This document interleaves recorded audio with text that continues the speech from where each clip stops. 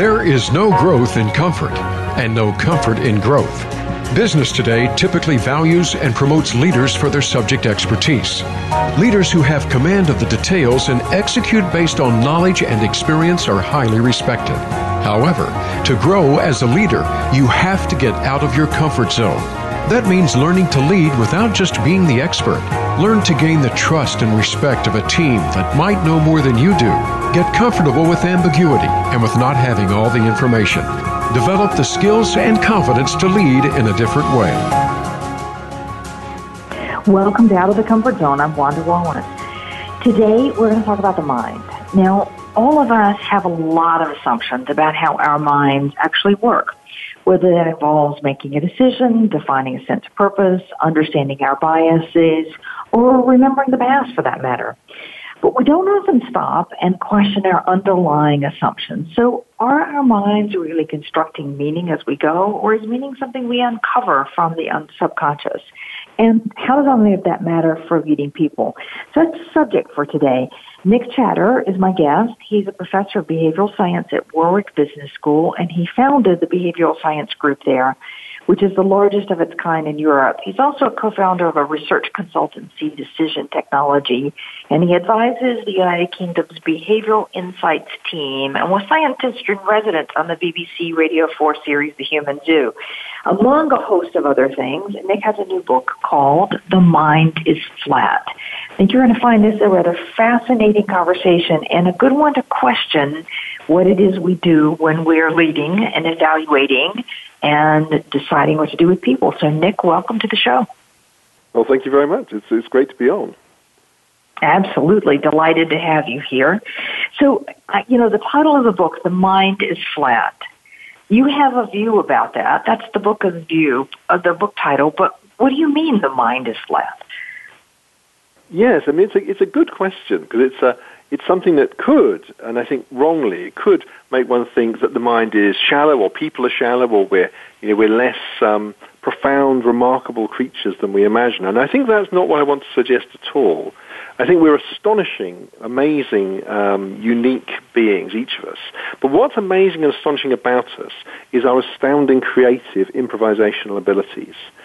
So I think the wonder of human intelligence is the ability to continually create stories, new understandings, new interpretations of what's happening to us, what we're doing, what our life is about, and to use those to engage with what we're going to do next.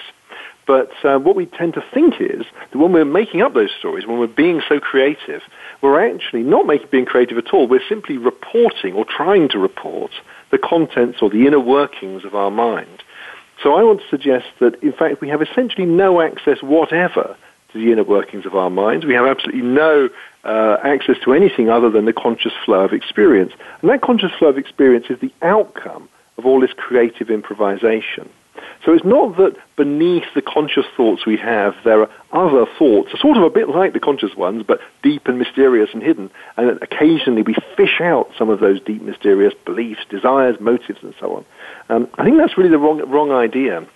It's more that the conscious stream of thought is a continual flow of new creative of insights, and each one built and based on the past experience, past insights we've had. So we're continually creating, swimming, improvising in sort of fast-moving and changing currents, rather than being static creatures with as it were, a giant library of answers to all the questions that about what our beliefs are, what our desires are, what our motives are, and essentially who we are. It's not a library; it's a process.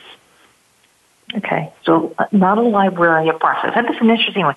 So if I go way back to my graduate school days, my PhD school days, one of the things that we were studying at the time in the lab had to do with how accurate your memory was for events in your life. And what is astounding is that on occasion, those events can be quite accurate, and on other occasions, they can be dramatically inaccurate. So this notion that we're recreating our experience and retelling that experience, and therefore in that process, in that creative process, it's subject to flaws. Is that what you mean? Well, it's certainly part of the story. I think that's right. So if we're one of the things we can do is to try to report what our beliefs are about the world, what our values are, what our motives are. But one of the most important things we do is just try and tell the story of our lives, as it were, as factually as we can. Just what has happened to me, what happened yesterday, what happened last year, how did I get started in psychology, how did I meet a particular person. And as you say, our memories, even our memories for things which are really ought to be, you'd imagine, they ought to be the kind of thing in a mental library. They ought to be fairly stable, static, and easily reportable. But actually, exactly as you say, they seem to be both quite unstable. So often we are wrong about things that we feel very sure about. But the way they're unstable is extremely interesting. So I mean, a classic psychological demonstration of this is if you give people an image, say a simple picture of a bicycle, and they have to copy it and remember. So we have to look at the image and then remember it for a while, and then copy it out, and then do that again and again and again with different people. So my copied image goes to you, and then you remember it for a minute or two, or perhaps a day, and you draw it, and then you hand it to the next person. Then what you find is those images gradually change, as you'd expect, but they change from being something like a bicycle to a pair of spectacles, or a pair of spectacles to a bicycle. They don't just meander aimlessly about. What we're trying to do is to take a pattern and work out what the interpretation of that pattern is. And sometimes we get the wrong interpretation. Something that we actually was a picture, two circles because they're the wheels of a bicycle, suddenly becomes two circles as a pair of spectacles. But always we're imposing meaning. We're trying to find meaning. Now, of course, that applies in our own memories too. So we can often look back retrospectively about things that happened and misunderstand or misperceive, for example, what caused what, or who exactly was present at a particular event. So we create a new interpretation, a story that makes perfectly good sense. It isn't necessarily the right one. But of course, having created that interpretation, that becomes a new memory. And this is where we get into difficulty, because we've now wondered, now what happened then? I then invent a story. Perhaps I get it wrong, as it were. I get the spectacles instead of the bicycle. But now I've got it wrong. I think, yeah, that's right. Now that's a new memory now, because I'm remembering. That's what happened. When I think about it, as it were, tomorrow, then my mistake comes to mind. But that feels like memory of the real thing. And of course, if I continually review that memory, it can become very embedded. I can become very, very sure.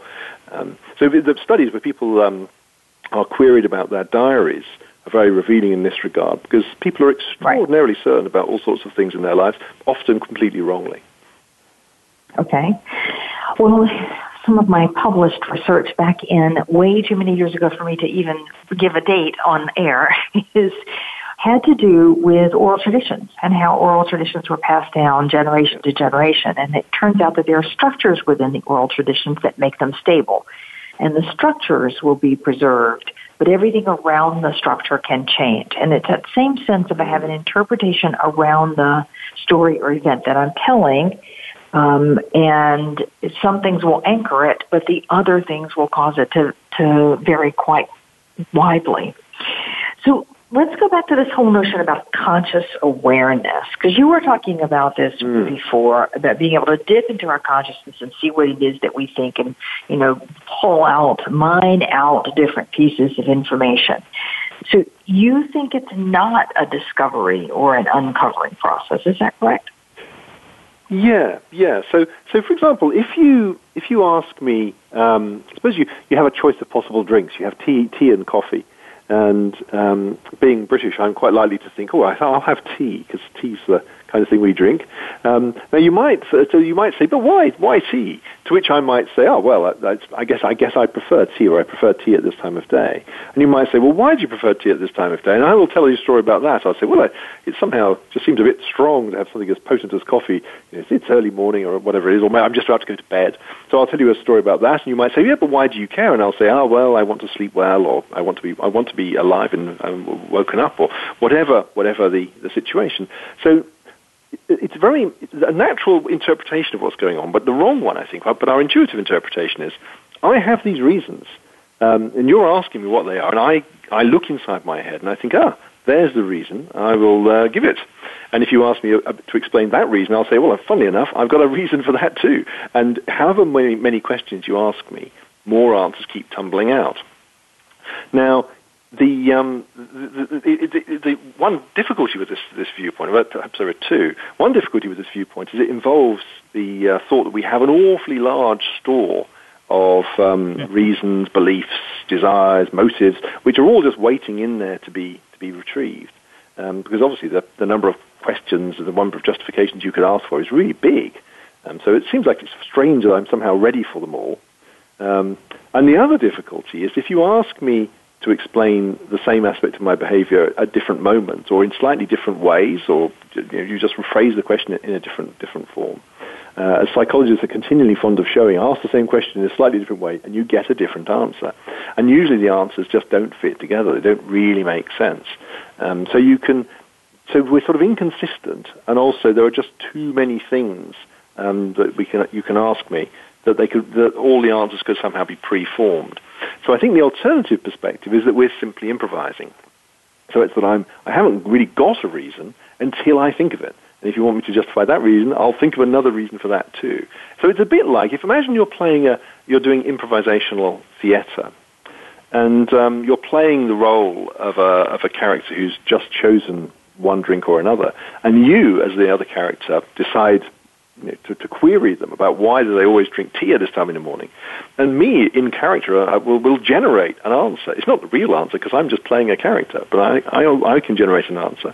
And I can generate answers to any question when I'm playing a character in a theatre improvisation. And the illusion is thinking that when I'm playing myself, as it were, I'm doing something different. Because I'm not making it up then. I'm looking it up in my sort of giant inner library. But I don't think we need to postulate the inner library. We're always improvisers, and we're so fantastically good at it that we don't really think we're doing it.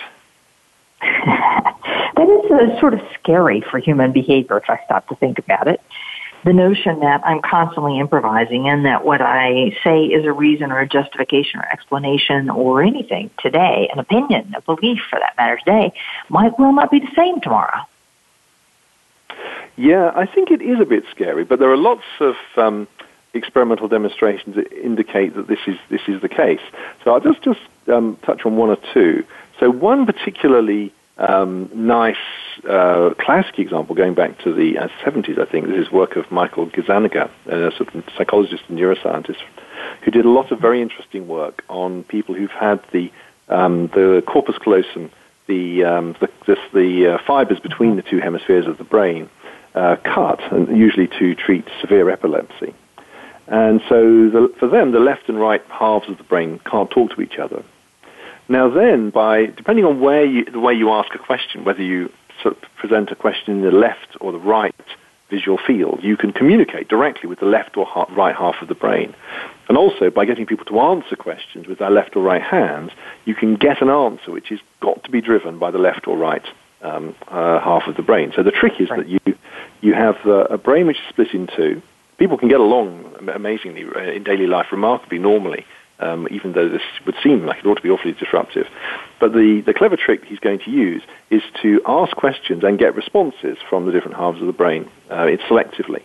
Now then the trick, which is a remarkable thing, is to ask a question, to ask the right half of the brain to do something or give it a question. And the right half of the brain will set off and respond, in fact using the left hand, because the brain has crossover wiring. So the right brain responds to the question, and then you ask the left brain, well, why did you do that? Why did your hand just pick that particular sort of card from the table? And the trouble is, the left brain has no clue. It can't possibly have a clue because the right brain made a decision. The left brain is sitting, as it were, utterly mystified. But it will still cook up a story.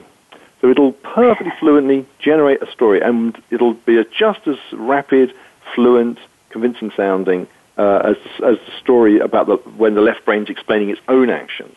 And often it will be 100% wrong, because the clever experiments of Michael Gazzaniga will have made some very subtle, create some subtle problem for the right half of the brain, and the left hand half of the brain has no idea what's going on, but it cooks up an answer which seems completely reasonable. Now that's very interesting. The left hemisphere of the brain is the one that is primarily, not exclusively, but primarily involved with language.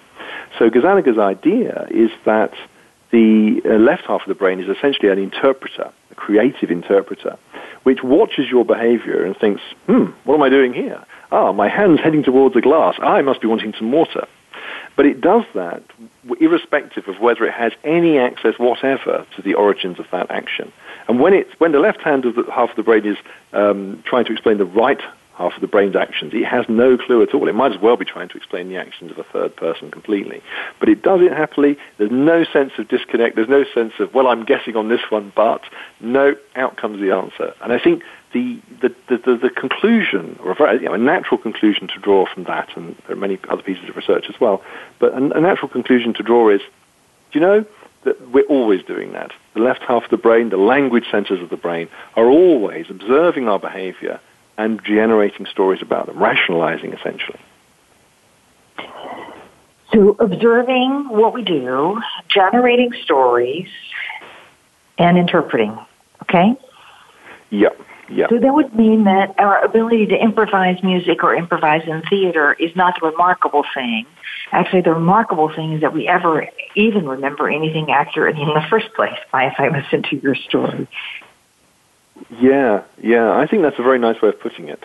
I think the thing that is, yes, indeed, in a way, it would be, according to the sort of normal story, the intuitive story that there's me, my memories, my beliefs, my desires, all my personality, as it were, written down in a concrete form. It would seem miraculous that I could suddenly pretend to be somebody else or play a game in which I'm going to inhabit a different character. That would seem amazing because I've somehow got to put aside all of this me stuff and somehow take on the all those preformed thoughts of somebody else. And how could I do that? But from an improvisational point of view, exactly as you say, the impressive thing about daily life is that we're so much in character, we're as consistent as we are. And it's hard. It's because of continual struggle for us, I think. And not in a negative way, but it's just the business of life is trying to be a coherent character, thinking, this seems like a good reason to do something. Seems like a good reason to eat this cake because I feel kind of hungry and I like the look of it. But then I think, but hang on, there's another part of my character, which I seem to remember talking this morning about how I wanted to cut down on sweet snacks. So I've got to do something about this. So either I give in or maybe I decide not to. But that's my continual challenge as a human being, is to try to be as coherent a character as I can, to tell stories that make as much sense of my life as possible. Okay. Fascinating to think about this, Nick. Absolutely fascinating, because I think you're right. We try to believe that we're consistent, coherent, we think the same, we have the same values, we have the same interpretations, we have a lot of accuracy both in our visual perception and our sensory perception and our memories, and I am who I am, and that is who I always show up and how I always show up. But your argument is it isn't nearly that simple, that we go about life generating experiences and generating stories and interpreting those stories, and that they vary, and so that the natural part is not as coherent as we'd like to believe. Yeah, that was exactly right. I think the coherence is something we're continually striving towards, and it's very difficult. So, I mean, there's a different line of engagement with these issues is thinking about the coherence of our thoughts about the world around us. And one of the things that psychologists have had a great fun studying is, just about any example will do, but a particularly nice example is people's understanding of the physical world, of everyday objects. So most of us have a pretty good sense of understanding electricity. It kind of goes along wires and powers things and so on. But you only have to ask the very simplest question about electricity for us to suddenly think, it's a real mystery. I don't understand this thing at all. So one finds was, if you ask people questions like, do you think a little electricity leaks out of the plug socket? Just a little bit. Air is not a very good conductor, but presumably a little bit leaks out. Or does it? I mean, suddenly one's not too sure. And then, what's the actual wiring of your house? Is it kind of a big circuit? And how do the wires, and how many wires are there in your plug? I mean, it's all, and how do they link together? It's all very, very puzzling. And almost everything is like this. I mean, another great example is the air conditioner. People have a strong sense. If you ask people how an air conditioner works, they think, well, I probably understand that pretty well. I see them every day. Can't be that hard. They kind of suck in air and they kind of cool it somehow. And then again, the normal, as you as ever, as you start to ponder this, you realize, yeah, cooling stuff, how does that happen? Making something hot, I can sort of see that, but making it cooler, it's all very baffling. Now, if you happen to be an engineer with the right background, you can explain these things. But what's fascinating is that almost all of us, for almost everything we think about, we don't really understand it. And so we have inconsistent, partial, sketchy, vague ideas of how it works. And that includes other people, of course, and ourselves. And yet, the miraculous sophistication and cleverness of our brains is that we can cope in a world where we don't understand things. We don't have consistent, fully worked out understanding of the things around us, the people around us, our own motives, and yet we cope because we can continually conjure up good enough explanations which sort of get us by moment to moment. But of course, that's a slightly alarming thought when we realize, so actually when I think, what's the plan for my life? As soon as I start to ask myself questions about it, I realize, it's not as clear as I thought, or what are my underlying core values, or any question at all, things that one feels that ought to have a really good answer to. None of us do. Or rather, we have many answers, but they're not really coherent ones. And if you ask me on different moments and different days, you'll get slightly different answers. We certainly see that all the time. All right, Nick. So let me just take a break here. If I try to summarize all of this one, the notion is that we are constantly improvising.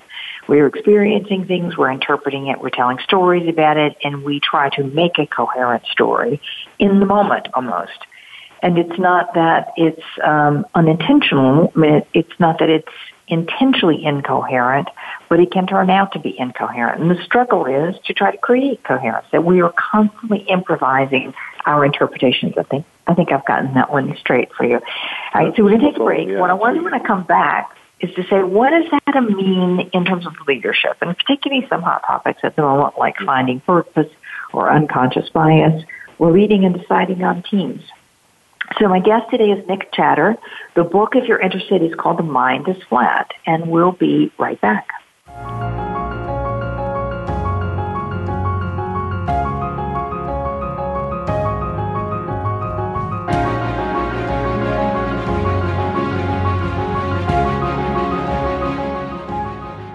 Become our friend on Facebook. Post your thoughts about our shows and network on our timeline. Visit Facebook.com/Voice America.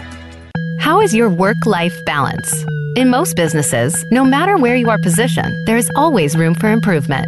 If you're an executive, learn insight about your business. Are you an employee? Learn how to better work with your team. Even if you're not in business, you can learn where your strengths and weaknesses can be played to their best potential. The Work-Life Balance with host Rick Morris can be heard live every Friday at 5 p.m. Eastern Time, 2 p.m. Pacific Time on the Voice America Business Channel. If you want more information on the articles, books, coaching, and seminars we offer, go to our website at www.leadershipforuminc.com. You're sure to find some helpful links, videos, and more to help you create a winning strategy for your organization. Leadership Forum, Inc., helping organizations get it and keep it. Are you finding your frequency? It can be described as that space between failure and success. It's the future of digital media. It's finding your voice. It's engaging topics, content, and ideas. Jeff and Ryan discuss the digital media space and all of its aspects. It's about making the mistakes, taking the chances, summoning the intestinal fortitude to step out of your comfort zone, and discovering what you can accomplish when you decide to try, decide to learn, decide that you have something to say, and find your frequency. Live Fridays at 2 p.m. Pacific Time, 5 p.m. Eastern Time on the Voice America Variety Channel. Become our friend on Facebook. Post your thoughts about our shows and network on our timeline. Visit Facebook.com/Voice America. From the boardroom to you, Voice America Business Network.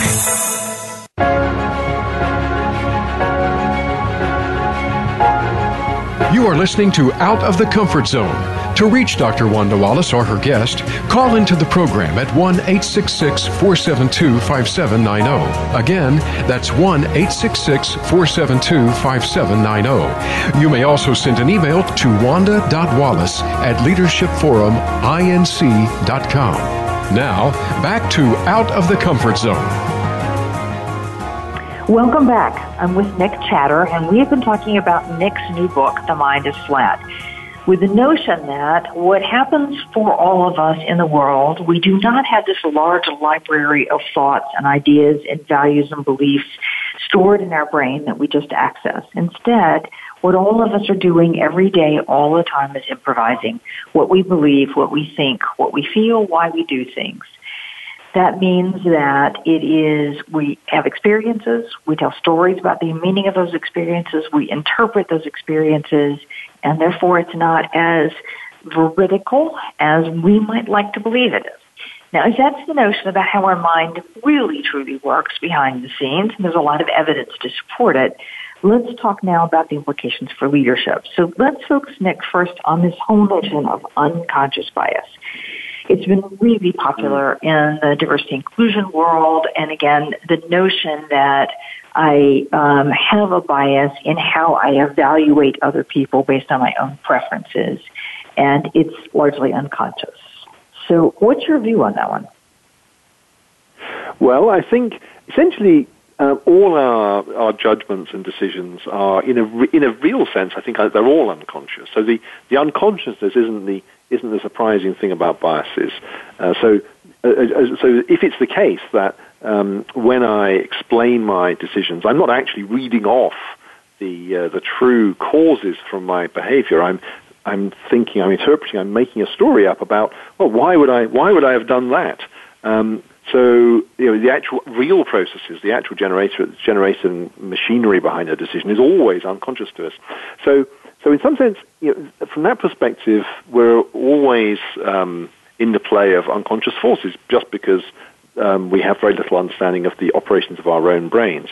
Now, it's not to say, of course, that unconscious biases aren't especially important, because clearly some of the factors that may be determining our decisions may be ones that we will actively deny or would actively wish to dissociate ourselves from. So it certainly can be true that we could tell a story about why we're making a decision, and that story may fit very poorly with the decisions we're actually making. So we might make hiring decisions and say, oh, I treat men and women exactly the same, and then, but on the other hand, an analysis of the people I hire might reveal perhaps you don't. And that might look like unconscious bias, but I think it's not so much that I would that it's the case that I somehow ought to know the origins of my own decisions. It's always a matter of speculation, and we're always unconscious of it. Now, that's also not to say that we can't deliberately, in some cases, be misleading. I mean, there are situations where I can think to myself, well, I don't really like people like that, and I don't really want them, but I can't say that. And I think that's a different thing, because that's a case where I have a story, but it's not a publicly acceptable story, so I change my story. But in all of those cases, we're not actually ever able to, as it were, look inside the machinery of our own minds. That's a fascinating concept, and it certainly explains a lot of things that I see in decisions in corporate life. And let me give you an example. Often we're evaluating talent in some form or another, and we're making a judgment. Is this person ready for promotion? Do they deserve this particular job? Are they ranked at the top of the group or in the middle of the group or in the bottom of the group? And if you listen to the explanations that people give for why this person should be ranked a 2 rather than a 1, they're not always coherent, 1. 2, they're very rarely based on solid facts. They're based on impression. And often the facts around the case can be quite inaccurate. And this would say, we can't even access what it was in my decision. There'll be your argument. I can't really even know why I think this is a person is a 2 and not a 1, but I will tell you a story about it that makes it sound right. Yeah, I think that's right. And I think another interesting element of that is often we agree collectively what the stories are. So I once did a project with a large financial consultancy split between the US and the UK. And the people in this consultancy spent a very great deal of time evaluating their staff, and also a great deal of time on deciding who to hire. And they had a very strong sense of the kind of people we want in our business and what they need to be good at. Now, it turned out that there were 2 very interesting results in our study. which we never were able to publish because it's a commercial study. But the one result was that the relationship between the qualities that the interviewers were looking for and actual performance was pretty much nil. So although people had a strong sense of, that's the kind of person we want to hire, they have these properties, actually the people they hired who scored really highly, who are really top hires, did no better than the rest of them. There seemed to be no discrimination in there at all. But the other thing is that once people had settled into the organization, people around them really agreed about who the good people were and who the less good people were. So actually we had people put each other into bins of the top fifth, second top, then third top, and basically groups of 5 from 1 to 5, and there was really high agreement. Now, I'm not necessarily too sure that those agreements reflected some kind of deep underlying reality. They may be that the organizations and groups of people create stories and agree, that's the right story, that's a really good person, and when they make a mistake, well, they tried their best and they really good stab, and there's somebody else who we have decided is a bad person. This can sometimes happen, and of course that might create a kind of false consensus. But nonetheless, I think it's very interesting that within that organization, and I think within all organizations, we tend to have a sense of, yes, these are the good people, these are the less good people. Maybe that often has some validity. But if we're asked, and why do you think that? We'll often give a story which, as with hiring decisions, will actually be completely wrong. We'll say, yes, they're fantastically analytical, they have tons and tons of mathematical background, or whatever we think we're actually in business to be good at. But in reality, and we'll hire people on that basis, but it's not actually what matters at all. We're making up a story about what kind of people we want, probably entirely retrospectively. Fascinating. Boy, that would explain in some ways why we're only 50%. We might as well flip a coin in promoting people in terms of how effective we are at deciding who's going to be good at the job in the promotion, and have known that for ages. Yeah. But boy, this is an interesting one that would say, forget the unconscious bias. We don't actually even know what it is that we're choosing to hire people, and it isn't a very good predictor, whatever it is that we're doing. We can't access what it is that we're relating to. So, okay, Nick, if I promote you to a management consultant, what would you advise managers to do if this is how our brains work? Well, I think that one thing that is worth doing is trying to pay attention to whatever objective information one does have, and often that's not a lot. And it's remarkable, actually, how strong our impressions are. I think, as you were pointing out earlier, how strong our senses are of what's good, what's bad, who's good, who's bad, based on relatively thin data. But trying to promote that thin data. So in the kind of study that I was talking about before, it often turns out that quite objective things are quite good predictors, actually. Objective known things about, for example, people's educational background, or sometimes aptitude tests, although aptitude tests have their limits, depends on the role. But there are sometimes bits of objective information that can be useful. And I think the other thing is trying to get opinions from a variety of sources. So one of the dangers we have is thinking, and this is a classic sort of error we all make if we've been in a role for a long time. We think, well, given my experience, I've been doing this for such a long time, I'm really good at picking out the best people to promote. And in fact, certainly in the study I mentioned earlier, the CEO of the company also, as a matter of honor, did actually do a lot of the interviewing, just alongside everybody else of the new hires. And he was just as poor at predicting who was going to be a good hire as everybody else. But of course, he was super confident. And I suspect he'd be just as poor at working out who to promote as everybody else is. But because he's the CEO, he thinks, well, A, I'm supposed to have good judgment because that's what I'm here to do, and B, I've got all this experience. And I think those things are not things to be trusted. I think we should all be very interested in perspectives from other people, not necessarily, and possibly with starting points different from our own. So yes, I think be distrustful of one's judgment. Try to just get a sense of what opinions and evidence you have from people who are as different from you in their starting point as possible. And if you have any objective facts to hang on to, don't throw them away. Okay, all right. And then to get some facts, all right? Yeah. Fair enough. Okay. I think Okay. All right. Let's go on to another hot topic, which is this whole notion of purpose. And Yes. people, it's been a hot topic that's going on, and there's sort of two schools of thought that go around purpose. One says your purpose is in there. It's just a matter of you're uncovering it and deciding it and seeing it. It's always been a part of you, and you just have to let it unfold. And the other school of thought is very much no, it's a constructive process. It takes you a while to know what your sense of purpose is, and you have to work at it. You have to think about it, and you have to try some things, and eventually, if you work at it hard enough, you will figure out what gives you meaning in life. I have a distinct opinion. You're going to say neither is right. So what's your view about this notion of purpose? Well, I certainly lean towards the second perspective of the two.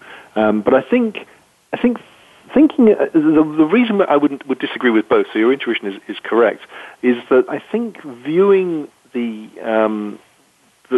coherence of a life as given by, as it were, a sort of central underlying purpose is a mistake.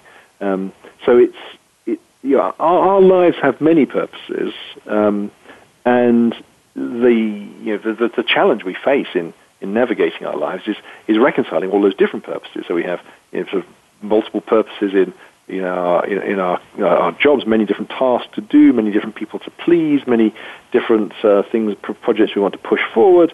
We have endless purposes in our private lives, all the sort of things from things like maintaining the home and garden to hobbies and enormous richness of things with interactions with children and parents and friends and so on. So this vast number of purposes and challenges, it creates a sort of vast set of choices for us, and we can't successfully fulfill all of these purposes simultaneously. We have to choose, we have to prioritize, we have to somehow knit some of these together into larger units to try and achieve as much as we can. Now, we're always going to be pulled in many directions because there's always many forces acting on us. And I think one mistake is thinking, I guess there must be one single thing, if only I could work out what it was, which would organize everything. That would just give me the sort of lodestar. If I headed towards that, all this other stuff would fall into place. And I think that's the wrong way to think. It's not that there's this one deep purpose from which the others fall. It's more that we always have many purposes, and our challenge as human beings is to manage this complexity and make it as cohesive as we can. So I suppose I'd think of purpose as something you only... purposes are multifarious, they're everywhere.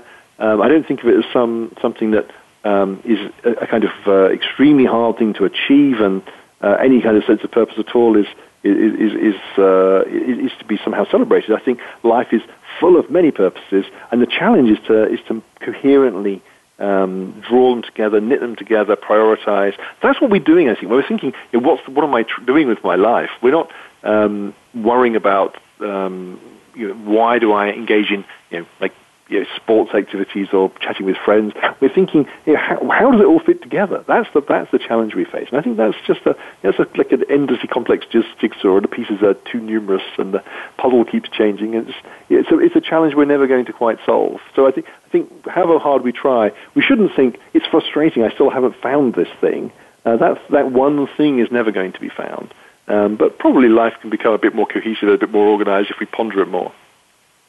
As I think about this, and I think about the examples that I've heard and some of the people that I've talked to around their own sense of purpose and how that's made, that I think what people are looking for is a thread to tell that makes coherence out of all the complexity that's in their lives and gives them sort of a line of sight. And it's almost as if there's a priority setting mechanism, a coherence mechanism that we're looking for. And when I can tell the story of that in a way that makes sense to me, that feels reasonably coherent to me, I feel more, shall I say, satisfied because I have a story. Yes. So maybe it is the ability to construct the story that matters more than anything else. And it almost doesn't matter what the purpose is, so long as you can construct a story. And when that no longer works, change it. I think that's right. And I think the story is always going to be partial. So it's never, there's a sense we can sometimes have that now it all makes sense. This is the story that organizes everything. It's always actually a bit of a fiction because there are many aspects of one's life which don't really fit with the story particularly. They're just sort of there are other important things, other aspects of your life which for example, the relationship between your personal life and work life.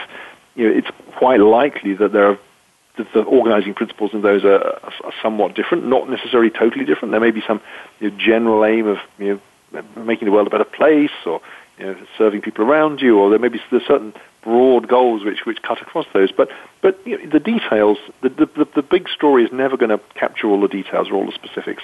But I think it's absolutely true that having, as it were, a useful summary overview, a sense of trying to explain, it's this sort of elevator pitch to oneself in a way. Who am I? Why am I here? None of us can really answer that question because we're too complex for that. There's no sort of 1 minute answer to that question. But having a slightly better elevator pitch to oneself I think it is reassuring and satisfying, and actually also helps one, as you were indicating before, it helps one prioritize and think about the next step. So it's not a purely retrospective process. The more one sees the world in a particular way, sees one's life in a particular way, the more one thinks, I should be doing more of this and a little bit less of that, and so on. Okay. Makes a ton of sense to me. I've believed for a long time that we are hardwired in some ways to tell stories because we remember stories. Stories carry meaning, they carry emotion, they carry the richness of life, and every society everywhere tells stories, and stories are what conveys the real meaning, the sense of the community, the whole stuff. And so your argument is largely that what we are is a storytelling machine, that what our brain does is tell us a bunch of stories. Have I overstated it? No, I think that's exactly right, actually. And I think we really are. We're much more innovative, creative storytellers than we tend to imagine. So many people will think, well, I can't be like that because I've just got no imagination, or I'm just not a creative type. I just have a life and I just remember it and I just say, well, this is me, this is my life. And I think that's really wrong, actually. I think all of us actually, whether we know it or not, are creating order out of a degree of chaos and complexity and sifting the enormous number of things that happen to a person and turning them into a narrative. That is something that is a really, really remarkable creative act, and we all do that all the time, and it's the way we understand ourselves. Now, of course, we can do that. We can tell stories which are productive, constructive, helpful stories that help us navigate the future, and we can tell stories which are unhelpful to us. For example, stories in which we feel victimized by the world, or we feel hopeless failures who will never amount to anything, or there are stories which are not productive, and it may be very important to try to create better stories. But I think stories matter. But I think we're all in the grip of stories. None of us are, as it were, sort of directly in contact with the unvarnished facts of reality. Okay. If you look at the examples of people who have gone through traumatic events, like having lost limbs, or just some horrible events, as well as some personal failures and setbacks, what you find is the people who are resilient, who are the most successful, are the ones who integrate that event into the story they tell about themselves. And they integrate it into a positive way in terms of lessons learned, or the benefits that achieved, or the people that I've met as a result of this, or what I now know that I didn't know before, or some version. But the secret seems to be the integration of the event into a coherent story. And that puts us right back to your main theme. Yeah, I think that's absolutely right, and it's a very interesting phenomenon. Because, of course, as you know, many of the people who have those experiences will take what really can be, from an external point of view, almost wholly bad things that you would never wish on anybody, but they may themselves begin to see them as sort of points of which started positive changes in their life. They may see themselves as growing as people in having to face adversity and difficulty. Even though they might wish, in some sense, that it never happened, but also they've changed. They've been somehow the master rather than the subject of this adversity. And I do think that is very important. I think a difficult story for any of us to cope with is a story in which everything's going along happily and then something external and bad and horrible happens. Either it's our fault or somebody else's fault. And that's kind of it. And then we struggle on, but we're kind of damaged. That's a very, very difficult story to cope with. I think a story which is much more real, a real story of, or a better story of what actually represents people's experience is that we come through difficulties and we react to them and we try and cope with them, and that changes who we are. So rather than being a sort of passive victim whose life was fine but it's now been disturbed by this horrible external event, seeing that as part of the tapestry. It doesn't make the external event, whatever it was, less horrible, but it's a much it's somehow important, exactly as you were saying, to be able to see this bad thing not as something that should be shunned or pushed away or rejected, but as something that is actually integral to what one has become. Right. That makes a ton of sense. All right, so Nick, we've got about 4 minutes. Tell me so what do we do? Mere human beings, what's your advice for us to function better in the world, make better decisions? Any advice you have? Yeah, I think the first thing I'd say is that we should embrace the fact that we're highly flexible, always improvising. So we shouldn't be too set in our ways. We shouldn't be too sure that what we think now is what we'll always think, and the way we do things now is the way we'll always do things, or the way we always should do things.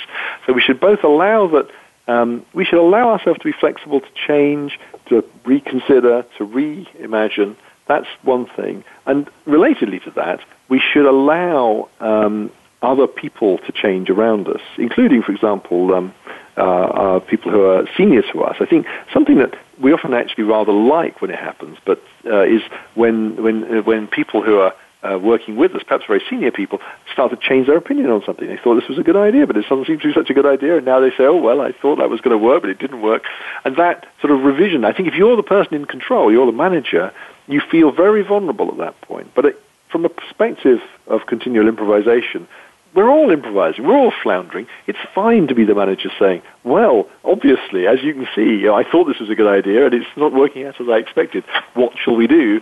Rather than trying to defend, thinking, well, I have set my stall out, I must continue to be that person. So I think we should allow ourselves to be more flexible and be open with others, not limitlessly, and everything has to be taken in moderation, of course, but to some extent be open with other people about the fact that we are feeling our way. We're all always feeling our way. I think one of the things that, particularly in the context of leadership, we can sometimes have is a mistaken perception that leaders should know all the answers. And of course, all the research on leadership indicates that this is inevitably not the case. Good leaders often don't know all the answers. But what they are good at doing, and one of the crucial things they're good at doing, is being flexible, creative, evolving the answers, and helping build a consensus and a narrative which binds together the people that they're working with. So I think one of the things I'd certainly give as advice to leaders or prospective leaders is to think about this process of finding meaning and purpose and constructing sense in a chaotic world as something that it's always a matter of improvisation, even at the level of the organization. And the more one's comfortable with that oneself, that one is flat. We're all improvising. We're all trying our best, and we continually have to revise and change. But also that's something one can communicate to others. One doesn't have to. We don't have to know all the answers, and we certainly don't. Thank you, Nick. My guest today is Nick Chater, and the book, if you're interested, is The Mind is Flat. And again, the notion is that we're always constructing our stories and our interpretations, and there's good things in that. Join us next week for another episode.